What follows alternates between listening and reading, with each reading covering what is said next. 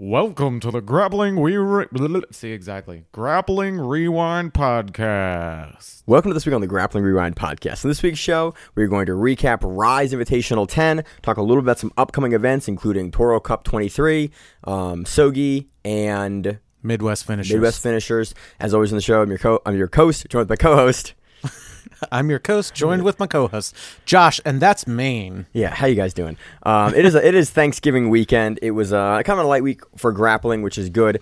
Actually, in the outro show, we're probably going to talk about 5 years of the show. We hit 5 years, I think, this week or last week of the show. Some of you have been listening to the show for 5 years. Which is amazing. Again, we haven't missed a week other than, I think, the first week. Right around Christmas. The third show, we delayed a week because we had just started doing the show when it was Christmas. And I was like, we're not going to be on Christmas. And I was in Florida. Yeah, and I was like, we're not going to be on Christmas. We'll just get the next week. And then we just never missed a show after that. So, as far as news this week, again, it's here in the United States, it's been Thanksgiving weekend. You know. And so, as a result, really, everyone just gets kind of fat and, like, eats a lot of food, hangs with their family, is thankful for... Some people do. Other people compete on the Saturday after Thanksgiving. Thanks, Rise. Giving us something to talk about. I appreciate it, but... So we're not bullshitting for 40 minutes? Like, hey, guys. Pretty much. So, as Josh and I kind of talked about on the pre-show, it is somewhat of the getting into the drought season that historically there are fewer events. If you have a topic that you want us to cover on the show that kind of relates to pro grappling or rankings discussions or kind of theoretical matchup discussions, or even in the past kind of during 2020, we talked a little about some historical matchups. If there's anything like that you want us to cover in sort of the drought period, we are still going to do our top 10s of the year show, our nomination show for that, and then our kind of year-end recap show. I'm saying it now so that hopefully in the next... You don't forget. Like, I realize this show is creeping up on us, and every 5 years, Josh, 5 years of the show, 2 weeks before we do the show, going, hey, it's end of the year. We got to do a year-end recap show. We got to make up a list of all the matches we like. By the way, guys, send in your recommendations for match of the year. Yeah, we have a trophy this year. We're gonna make a trophy this year and send it out to some poor, unsuspecting group of grapplers. Two people are like, "Oh, thanks for this match of the year." Thing, so, I guess. So that is what's been going on here in the U.S. No big news. Some big PFL news. PFL had their World Championships this weekend. It was fun. It was a kind of pretty banger of a card. I really enjoy watching some PFL, some fun grappling, and again, on light weeks, I do like to watch a lot more MMA. If I can get this thing to there we go. Here's my notes. So it was a good weekend. It's one of these shows, Josh. 5 years. So let's move into a recap of. You got any other news, Josh? No. All right. Let's move into a recap of Rise 10. This one was a bantamweight tournament, and some of the guys in the tournament were giving up a little bit of weight. So a lot of late replacements in this, and a lot of changes to the initial card that we had on Flow that we kind of talked about a little bit last week. Basically, the listing on Flow was not exactly the tournament we got, but overall was still... They had super, day before replacements. Which is, again, this time of year... Happens. Which this time of year is really common. Again, most Somebody cards... was like, I want to eat, I'm not making weight. Right. Most cards that happen in November and December for the year, even into January, tend to have a lot of... Even big-name replacements. Well, not necessarily. I mean, Euros normally happens in January, right? Yeah, Euros is like a known major time. It's not like a super fight card being put together. It's going back into the 5 year thing. It's way different now than it was 5 years ago, where you had to struggle to find stuff to fill in time, or scour ACBJJ, and they would have a 10-hour card with bangers of cards, and then didn't put out anything good for the next 2 months, but. So we'll cover it because that's all we have. Yeah, very, very, very different times now. So let's move into the tournament here. Where do you want to start, Josh? Do you want to start? Let's kind of run through. I think we should start with the semifinals, unless you want to start in reverse order. What do you think here? It's up to you. I don't care. All right, let's start with the bantamweight tournament. The notes we have here. Our notes are all jimble jambled, but what ended up happening was Eric Naples and Andrew DeGraff ended up in the third place match. Naples had lost to Tevin Dice in overtime by rear naked choke. Naples looked good in that match too. He did, and I was really impressed with sort of the tenacity that he continued to kind of drive forward in that match. And again, going hard for 10 minutes of the match. That left side, omoplata constantly. He tried to go plata off of it. That was really like he just attacked. And it's one of the things we really appreciate watching Naples for is that he's like consistently on the attack, consistently going for it, but in the Rise rule set. So Rise uses kind of a modified EBI style format where they have a 10-minute first round, which is pretty much what major EBI style events use. And then they do something I like, which, again, on the show openly, we're not the biggest fans of overtime, but if you're going to have overtime, they do 1 2-minute round per person. So your overtime is maximum about 4 or 5 minutes if there are just ride time. So you don't get those long kind of protracted overtime battles where it's like, man, the whole match was 10 minutes. I had to then watch an entire overtime. So Rise, I think I appreciate how they kind of bookend it where, look, it goes to either goes to a draw for their super fights, which is kind of different for most tournaments. Usually there's I mean, it's incentive to finish. It's like, yeah, to hell with position, finish the match. Right. Or you're only going to have 1 overtime to work with, and that's in most not of a lot of time. Like the regular super fights, there's no overtime. Yeah, it's a 6-minute super fight match, and then done. There's a draw, and you move on. Like we've kind of criticized draws in the past because I'll still criticize anything that has to do with overtime. I think it's silly in general. Yeah. Like, 1, don't call it submission only, because it's not. This argument again. Right. Yep. But it's not. No, it's submission. It's a 10-minute match where you can only win by submission, and then there's overtime with silly rules. But it is what it is. At least, like, again, if you have to deal with overtime, this is how I want to deal with overtime. Yeah. It's like, you got 2 minutes. And I do like in tournament formats, it does give you like definitive, like, hey, here are the rules. This guy clearly won. There's no like, well, the decision went his way and not like, it does eliminate that. And that's kind of what always overtime has been championed for is like, look, there's no gray area. Whether you like it or not, there is no gray area with who moves on in a tournament setting. And it makes it very clear where it's like, well, the guy thought he did this more here, or all of that's gone in overtime, and so it makes it a very, very clean pathway for someone to get a title. Eric looks good in the beginning of his first match. Like, nailed. I thought he was going to finish with a Darce. I thought it was going to be over in like under a minute, but then he ended up finishing with a triangle in his first match off of like a flying triangle attempt, which was awesome. He finished that way. DeGaff looked great too. DeGaff just happened to get through and like sunk through this nasty Darce. And that was in his third place match. That was in this match with Naples. Where he like got through and he like cut and hit that angle. And in the third place match. Yeah. In his match, put Naples into the third place match, went to overtime. No. Am I switched here? Oh, okay, my bad. So, what went into overtime was him versus Tevin Dice, which he ended up losing in overtime via rear naked choke. Okay, because he tried to finish and just couldn't. He got kind of close, but didn't. DeGaff also, if I'm not mistaken, like, did I put it down? See, I'm going to actually check my notes. I think he lost in overtime just by ride time, but it was weird. I thought he was going to win. It was a weird overtime thing. I don't know. It was weird. He lost though, but he ended up beating Naples via Darce. I was going to sneeze. Sick one. There we go. Sick one. You could tell Naples was bummed when he got caught by it. Great match in general. Yeah. Both of them tough competitors. Moving on to the co-main event. Yeah, co-main event. We had a super fight between Kevin Dantzler and Frank Rosenthal. Frank, again, I keep seeing Frank coming out as 50-50. I know he's been 50-50 for a couple of years. Rachel actually did a private down there with Miranda at 50-50 with Frank a couple of months ago. And so, but again, seeing him, being Henzo's for so many years, him being 50-50 now, and like being an instructor 50-50, it always just throws me off with the rash guard, him being 50-50. But he gets a 50-50 heel hook win here on the outside. I thought it was a straight ankle lock originally, and we had to like go back. I was like, angles here were kind of funny, and there was the video was a little bit dark. Shaky and dark. I wish there was some more out of sync. Yeah, I wish there was a little more light on the stage because there was, especially in the Naples Darce when he got Darced, it was really hard to see like the lighting on the camera. You really couldn't see inside the Darce at all, so I couldn't see the hand fight or really what was going on other than the top side grip because of how the lighting was.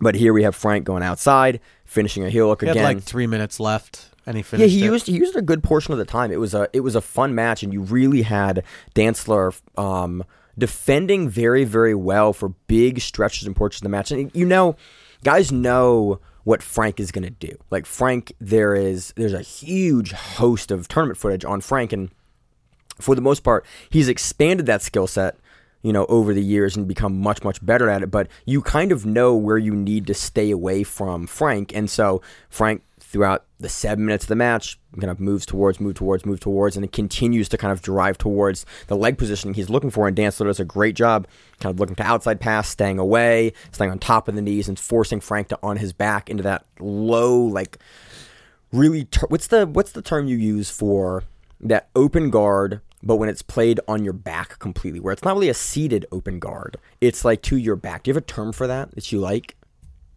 No. Yeah.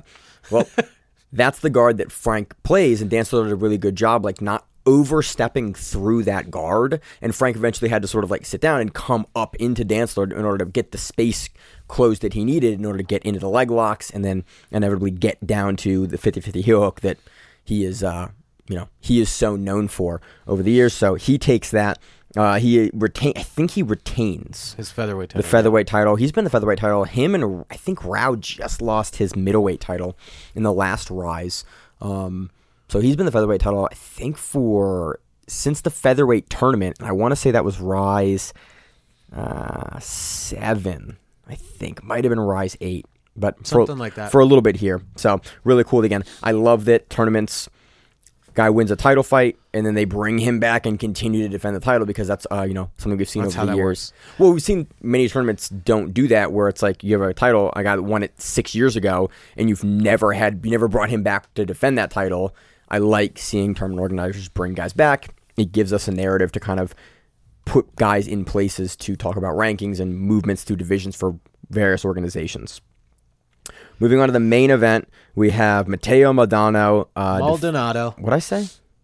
I don't know what you said, but it wasn't Matteo Maldonado defeating Tevin Dice via fastest escape time in overtime. There's a lot of back and forth, big like takedowns and stuff like that throughout the whole match, but Matteo just, I wouldn't say fastest escape. I would say like he just held on to Tevin long. I guess that's fastest escape. Yeah, we've talked about this. We talked about this a couple years ago. He held on to him longer. In talking about overtime, where there's a couple of different strategies you can have for overtime, for EBI style overtimes, where it's like in a lot of overtime rules you have multiple overtimes, and so you can change your strategy sort of as you go through, where it's okay, first overtime, I'm either going to try to control him for like lots of time and build up ride time, or I'm going to get really, really aggressive. I'm going to try to go for the sub, because I have subsequent overtimes to kind of deal with, how that worked out. Hey, cool, I wasn't able to hold him time. Okay, now I know I'm low on time. Then their rebuttal, they were able to hold me for a long period of time. And so you see guys adjust, and that's why famously we see guys go for the spiderweb position, the armbar position at the end, where it's like, I am losing, I have to get the sub. They will go for that as kind of like as a Hail Mary, essentially, versus trying to go for the back, which more so results in ride time. With the single overtime, it's very interesting. You got to kill somebody. Because it's only 2 minutes. They can only build up 2 minutes. So if you're going first, it's a really weird position to be in. And I think a couple different matches, guys elected to go on defense first, which I think in this one, where there is essentially only one rebuttal there, I think that's a really good strategy, because then okay, he subbed me in 30 seconds. I know that I had to probably hold his back, or man, I've got to go for the armbar. He held me for 2 minutes. Mm-hmm. It's interesting. What do you kind of think about the strategy there? You think there's a better way to do it? Something I noticed that the body triangle is becoming less effective in the terms of these kind of tournaments, where people know you're going to get body triangle, off the jump, but people are now just getting better at it as well, of just like beating it and escaping. With the 2 minutes again, it's like you try to kill the guy, right. if I were to be in the scenario where it's like you have 2 minutes, you have to submit this guy or hold on to him for 2 minutes, I'm taking the back. Yeah, and we're seeing more and more people. I'm going to take the back, and I want to me personally, I want to take it first because I kind of want to be the dickhead first because I'm not going to try to get my arm underneath of your neck. Like, I'm going to choke you across your face until you lift your face up.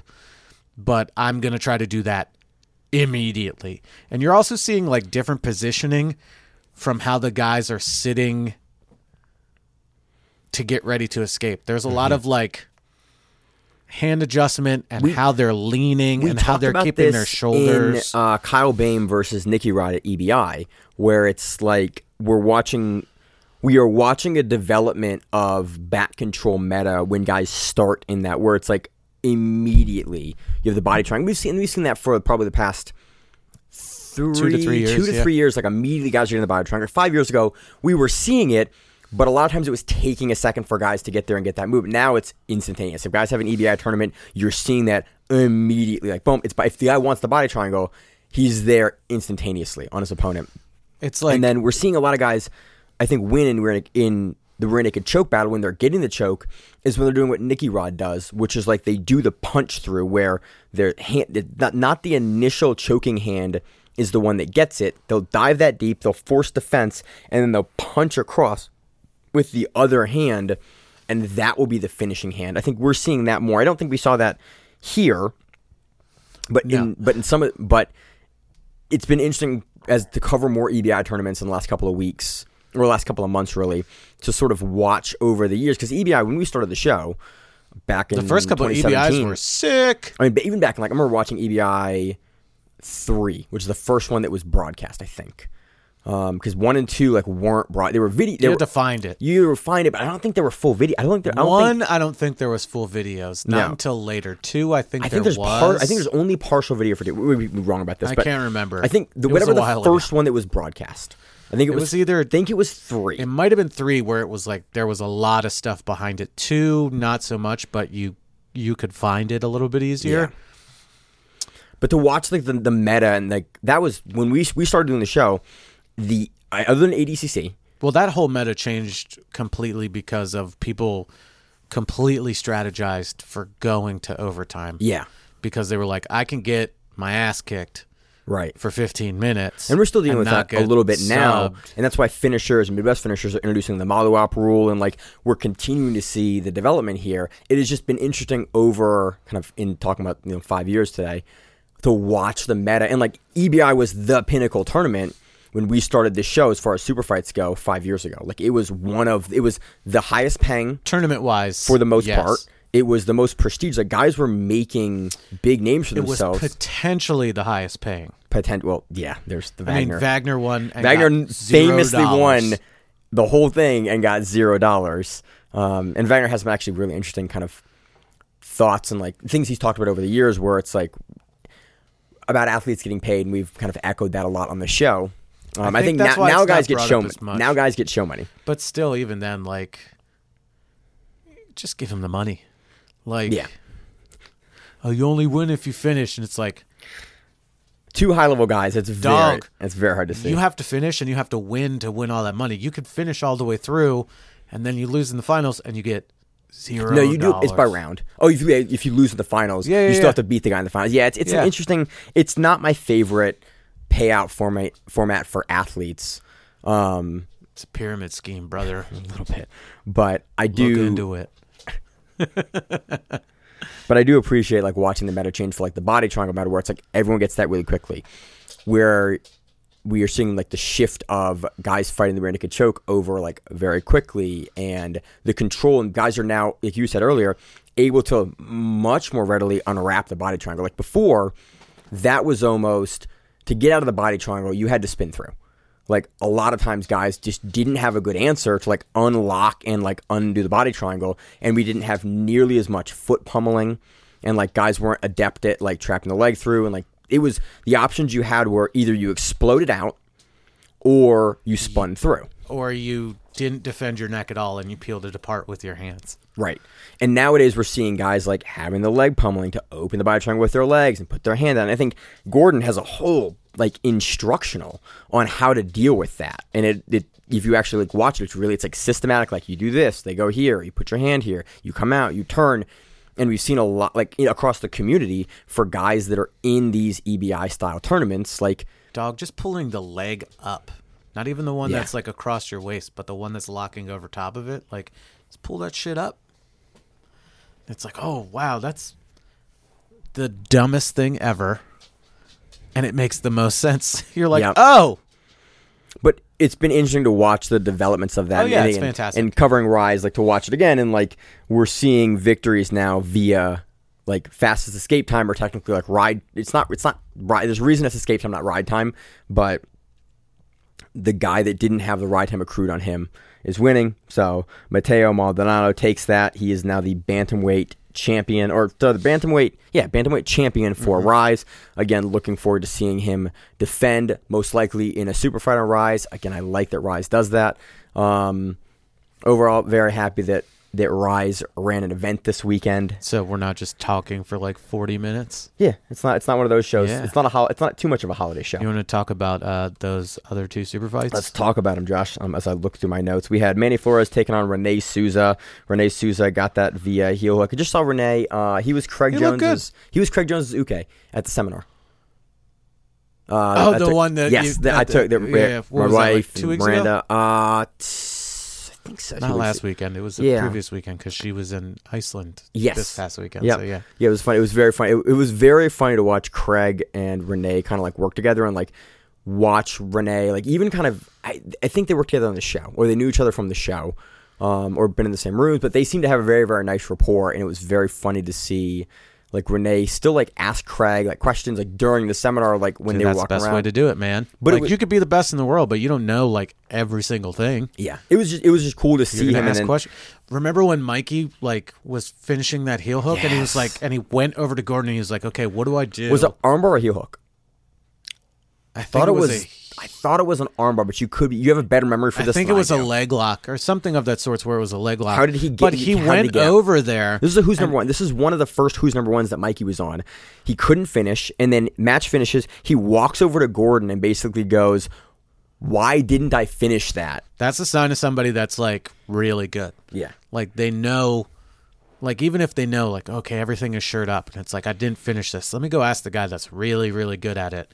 Mikey, like, hey, 3-time world champion, only American to do it 3 times and in a row at different weight classes, went over to another guy and was like, hey, I want to get better at this. Tell me why I didn't finish this. Yeah. That's just like... I mean, it's smart. So if you want to continually, gain knowledge, it's like, ask another guy that's really good at, hey, what's this? What's that? Mm-hmm. And, sometimes that guy will go, hey, podcast guy. Did I tell the story on the show?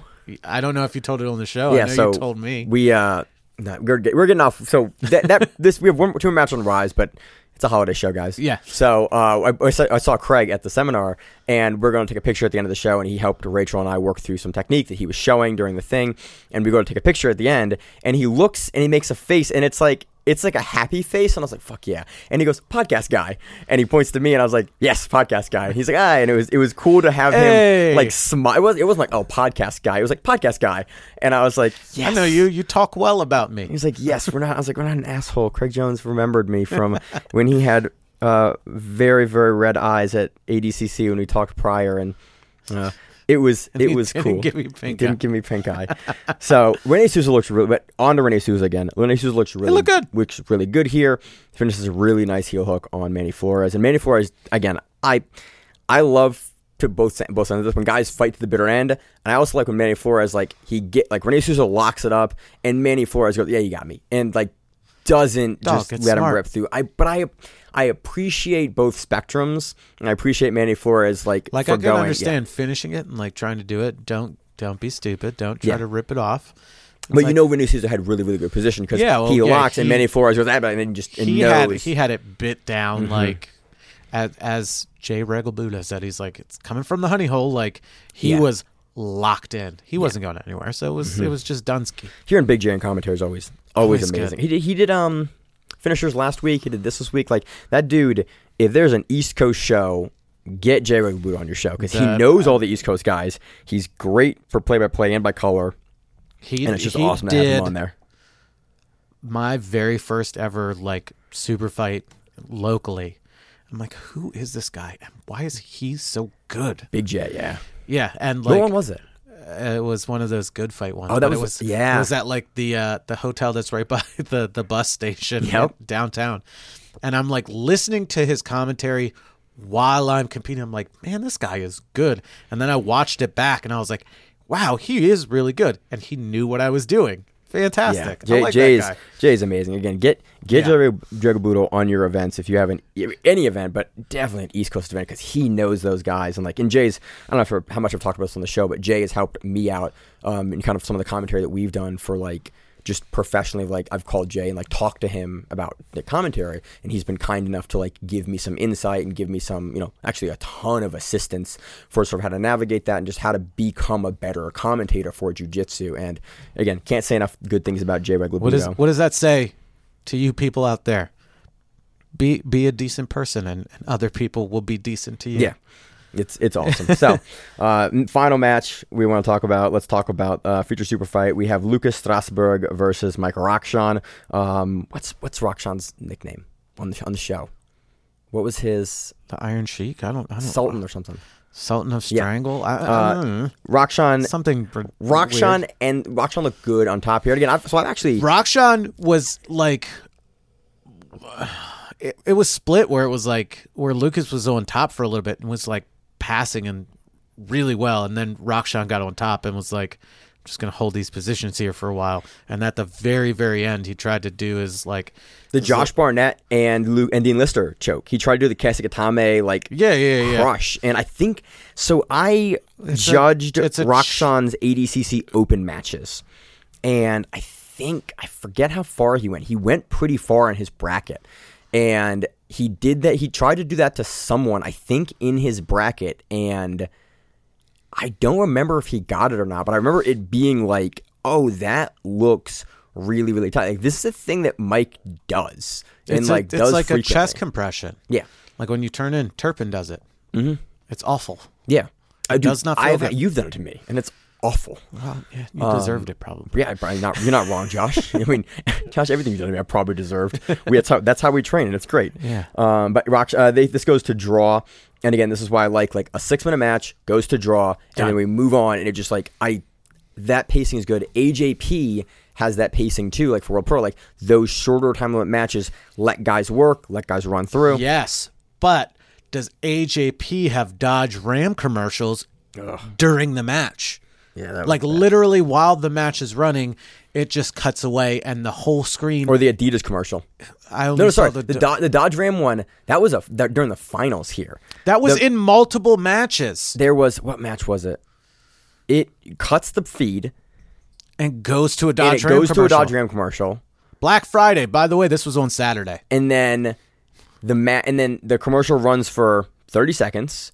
And then it cuts back into the match where you were, and I was like, I'm sorry, what? Like, this is a problem. And again, I don't want to bitch too much on the show about I'm going to bitch about it because it's silly. It's really bad. You're paying for something, and you're putting a full-blown commercial inside of a match. Middle of the match. I understand you have ad time, and you're supposed to do these things, like talk to the people. Like, hey, guys, you need some breaks so where we can throw in these ads that you shouldn't be running because it's a paid service. You can't even get month to month anymore unless you like bypass it and sign up for something else. Yeah, it's really bad. You have to pay for a year. So you're telling me at $100 and some odd that I pay every single year. It's like $100. It's at least $149. It might be $170 now.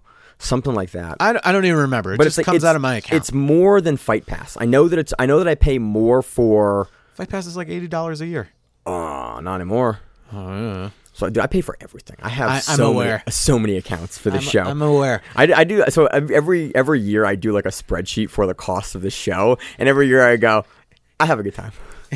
I spend so much money, and I don't get any of it back. But I have a great time. Can you write this off on your taxes? No, I can't. I could for a while. I could for certain other stuff, but like nowadays, like I made it a lot simpler in 2020. Oh, that's funny. No longer can. But again, it's the sport.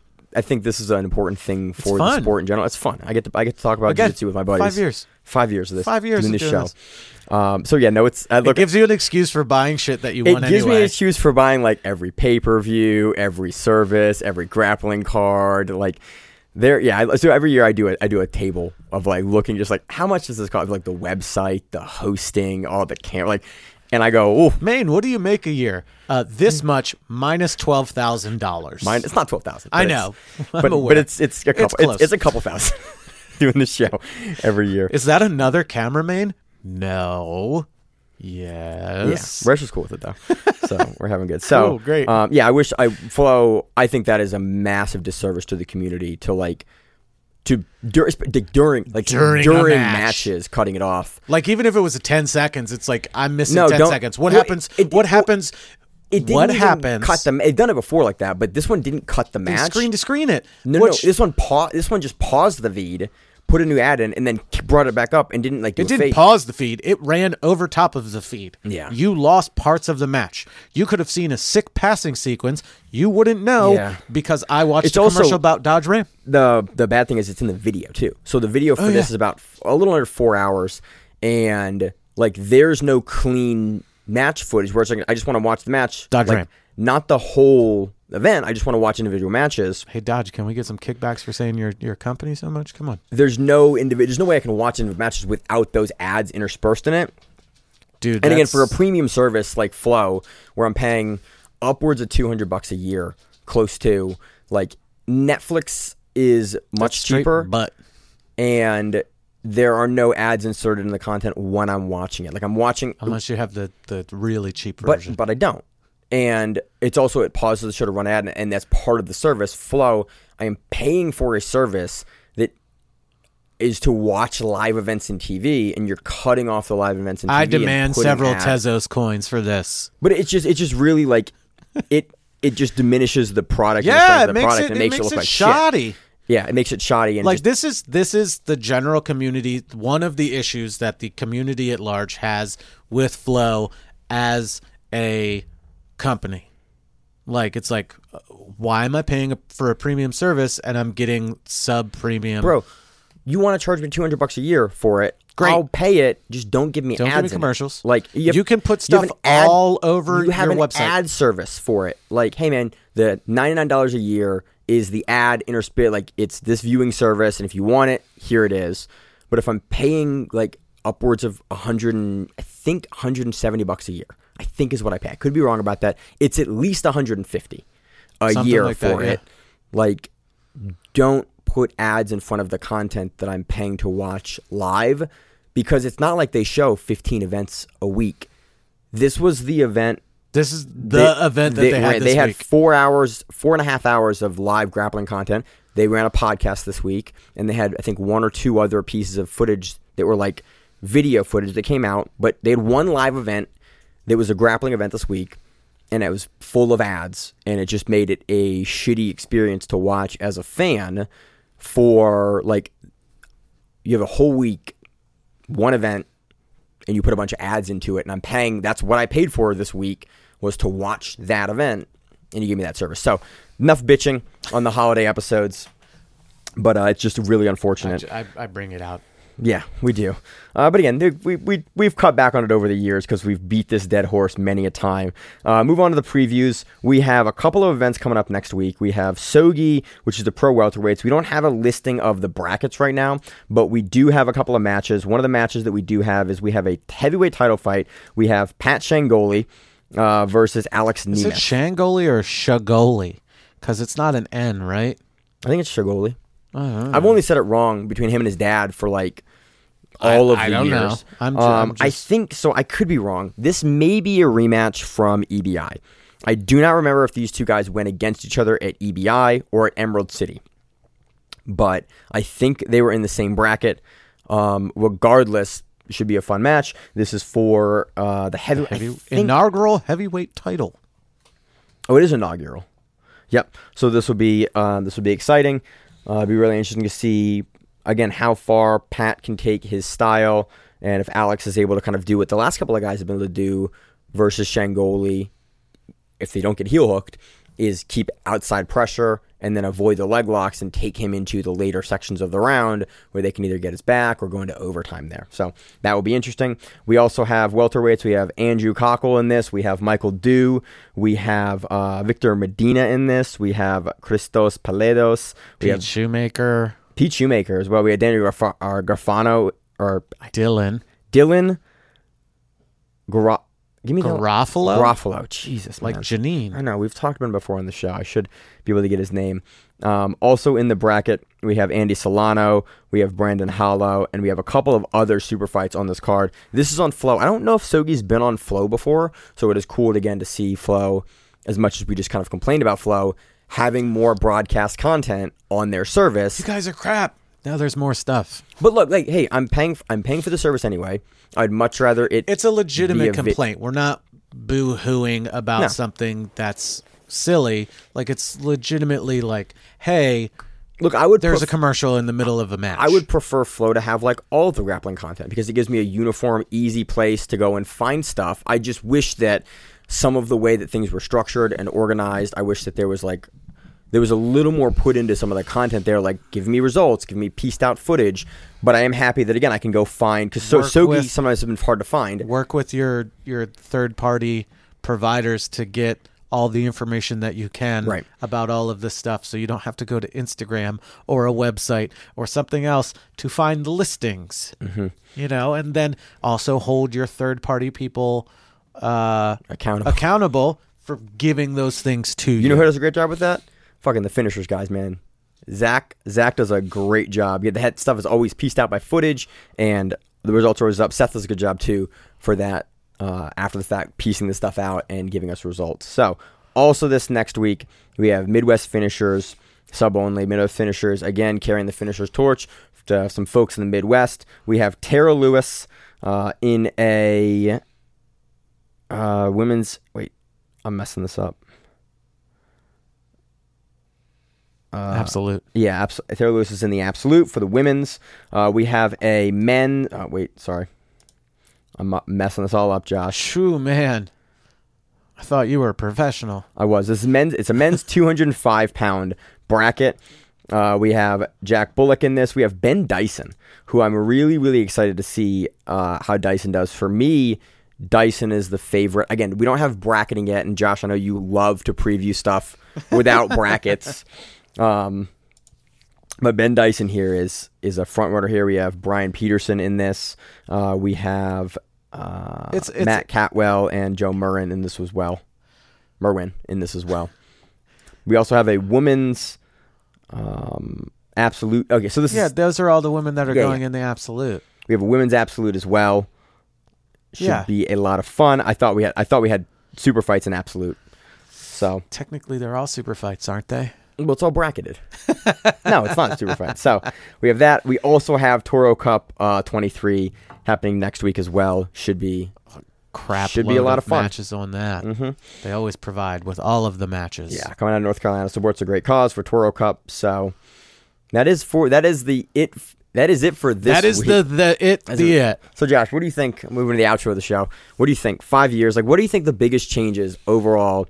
As far as like professional, like what have we seen change the most in 5 years in the professional grappling kind of space? Mostly production. That's the big thing. Oh yeah. It's like we're not watching stuff that was filmed on an iPhone, what's the other thing from Landscape? What's up and down? Portrait mode. Portrait mode, yeah. Yeah. Horizontal mode. Vertical mode. Yeah, whatever it's called. When you're holding a phone like it's normally being held, I'm not watching a vertical video of an entire tournament, and we're old. Josh and I know these things. are talking about it. And like that's what we had. Like, hey, where you're watching, like, who is that guy? There's no audio on events. Like, we watched some stuff in 2017 and 2018 that we covered on the show. We've watched a lot. Yeah, I think the production's the best thing. I think also generally the level of grappling. I think outreach.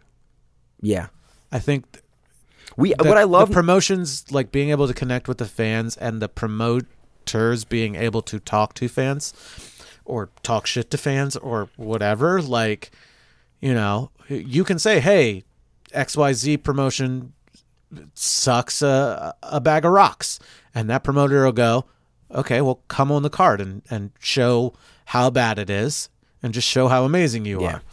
Or, you know, I just appreciate, hey, go to this one. And they're like, hey, thank you. We have so many, like Josh and I remember a time where it's like I had a list in 2018 of every single organization that was currently running super fights, had run super fights, or had run a broadcast tournament in the last 10 years. Like, I had a list. Wasn't a lot. And it wasn't, I was thinking 40. There was like 40 something. Maybe. Of like organizations that had run. That was like old school Grapplers Quest stuff. That was old school like Grappling Industries, because they ran stuff. We had like Grappling X, like all of those cards were on this list. And I went through and I would check regularly because Flow didn't have a schedule. And FightBest didn't have a schedule. And Flow barely had anything back then. And it was like we every week had to go and spend 2 to 3 hours before the show, like searching and trying to find, like, okay, what's happening next week? What's going on next week? Getting results together. We would start recording the show and we wouldn't have results still. Yeah. We would be recording at like 11 o'clock starting Sunday night. Yep. And record for hours. We used to do the show in segments too. Remember that? Yeah, we would record it and then stop and then talk about things and then start again and then stop. And then Maine had to like edit for hours on end. Yeah, I used to edit. Like, we used to do a lot more. It was just a different kind of show. The show was also like 3 fucking hours. It's a long show. Well, we had some shorter shows there too, but we would also, at the beginning, because there weren't that many promoters running events and shows, we covered everything. If you ran an event in like 2018, like that used to be in the show outro. If you run an event, and we still to this day have a lot of guys that will contact us about events, and a lot of like good relationships we built off of are from that outro. For like, hey, if you have an event, like, let us know, because events would come up. And we would find out like 2 weeks later, like, oh, this guy ran an event. Like, oh, yeah, this well-known grappler won their event. And it was like, wait, what was the event? I was like, oh, is there footage? Oh, there's no footage. Like, okay, well, and we talked to promoters like, hey, if you film your event next time, can you let us know? And they go, oh, yeah. So not the next one, but the one after that, or they would send us videos. Yeah, I remember getting Dropboxed and Google Drive footage. I was like, oh yeah, it's not public, but here's the video of the finals matches that we filmed, and it was just like, that was even in 2018, like 3-4 years ago, like 5 years ago at this point. Like, that was some of the footage that we got, and we'd talk about, like, hey, you know, this footage should be up in the next couple of days, but we got it first, so we could talk about it and kind of break some stuff down, and we don't have to do, like, that is not a thing. Like, to this day, I couldn't do that anymore. I could not. We don't have to like hold on to stuff because we're told, hey, don't release all of it yet. Some of it we have to, but some of it but it's like there's a lot more. Like, usually when I'm getting stuff now, it's like right before it's released to the general public. It's and so like, because they know you have something 30 to 40 minutes before, or like a day before, does. like somebody will give us something like, hey, our show comes out on Tuesday. Like, okay, cool, this comes out Tuesday, you know, or Monday night. Yeah, you're good to go. And so there's that, but it's running the show like we ran it in 2018. Like, I would not be able to keep running the show if it was that, because it was a clusterfuck. You and I, dude, this show used to each other so much back and forth a week to do. 40 or 50 hours a week to get everything together, because there were no lists. That's why we built a website in the first place. We started to just build stuff around. Yeah, because there's stuff not available to us. And my wife would be like, "Are you talking to Maine again?" And be like, "Yeah, yeah."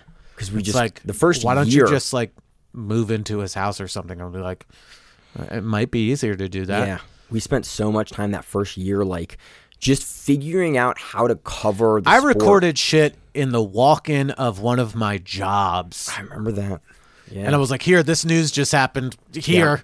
Yeah, we used to do a lot more breaking news, because like Jiu-Jitsu Times would have it a day or two later, and like, and again, we're weekly, so you only get certain things from us at a time, and it's like, oh, and then like Flow started doing their shows on Monday. Yep. And I was like, they're doing this on purpose, right? Yeah.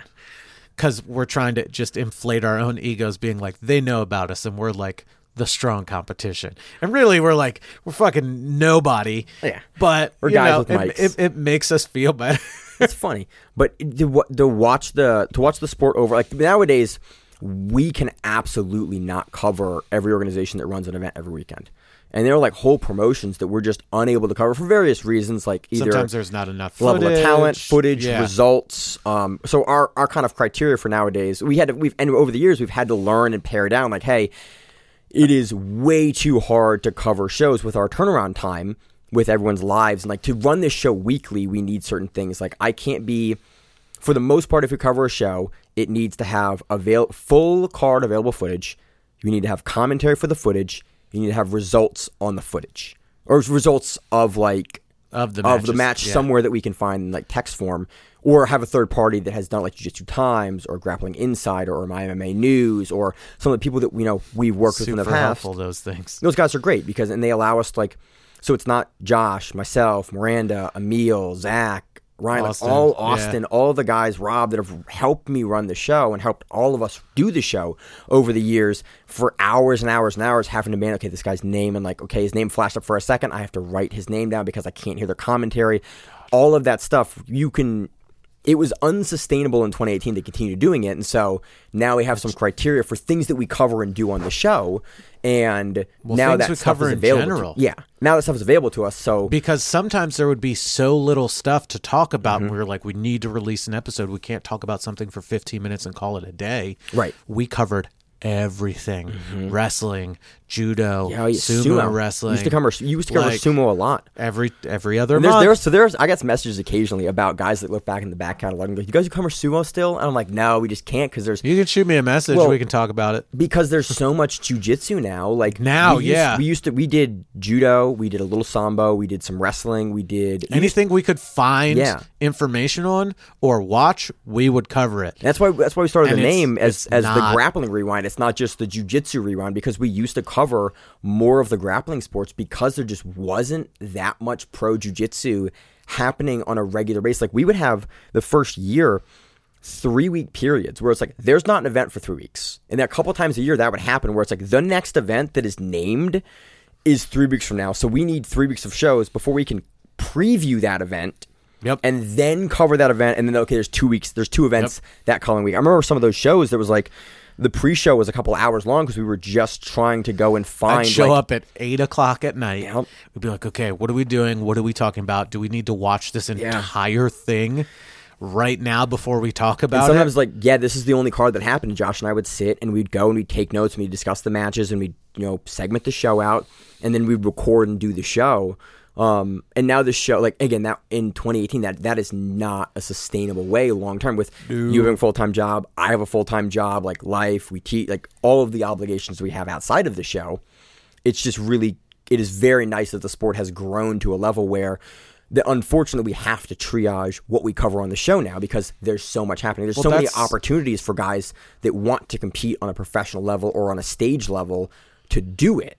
That's amazing too. There are feeder leagues that didn't exist in 2018. A guy would win an in-house, and then hopefully he'd win a bunch of local tournaments and maybe a major, and maybe he would get an invite slot as a 16th seed into a bracket somewhere. Yeah. Or we'd talk to a promoter that was like, "Oh, do you know this guy? Yeah, I know this guy. He's good. We saw him on this." We used to get those calls a lot more from promoters "Hey, is this guy good?" And yeah, he's really good. That's how we found about Junie. We started to form a relationship with Junie because we were like, dog, you looked really good. He won the Kasai qualifier. The Kasai qualifier, and then fucking started he showed up at Kasai and was just on fire. Then he was on EBI. Same thing with Keith. Keith won the in-house for the Eddie Bravo. He didn't win the in-house. He got in as a late replacement as a secondary, I think, for his first EBI. And then he covered that. And there's been a lot, even Roberto Jimenez. Him and Pedro Mourinho were brown belts in Houston. These 2 brown belts in Houston just go at it at tournaments. And I was who are these guys? And Mourinho was a purple belt. Jimenez was a purple belt. No, we've known about Jimenez for a while. We've known Michael Galvao since he was a blue belt. Well, no, we knew about Jimenez for a while because of the thing at Studio 540. and he won the blue belt bracket, and then he beat the purple belt guy, and then they threw him against the brown. The Royal Invitational. Yeah, and I think it was Gutenberg Pereira that beat him as a brown belt when he was a blue belt, and he was dog. Yeah. Please find some people that watch as much jiu-jitsu as we do and send them our way, because it'll be a huge help. Yeah.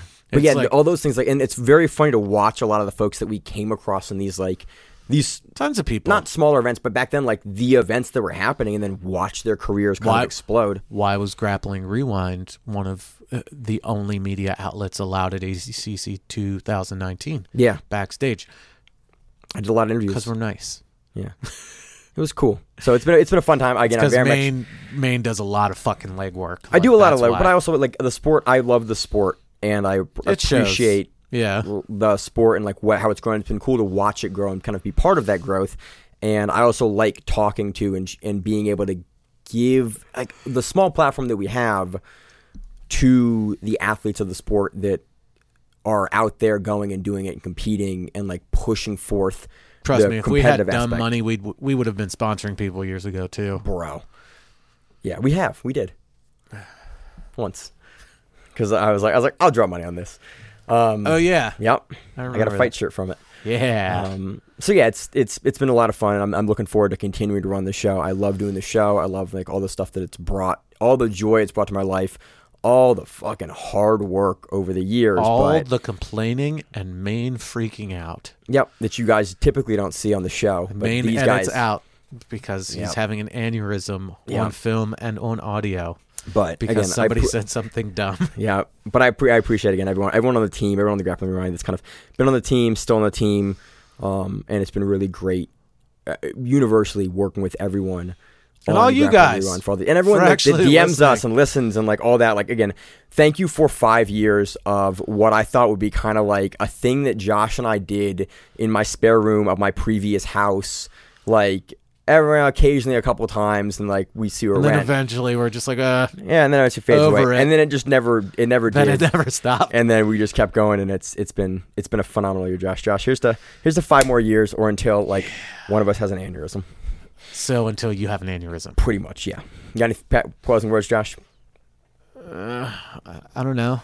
Have fun. Train hard. Don't hurt each other. Yeah, there's that. So, as always in the show, I'm your host, Mange, and the co-host, Josh. We are the Grappling Rewind. Thank you very much for 5 years. See you on the mat when it is. Stay safe. If you like the show, please consider sharing it on Facebook with the folks at your gym. It's the best way that we grow the show, and we really appreciate it. You can reach out to us on email. We also have Instagram. We have Facebook. We have Twitter. We have Google+. Until that shuts down. We have a website. If you have an event you would like to have us cover, please let us know.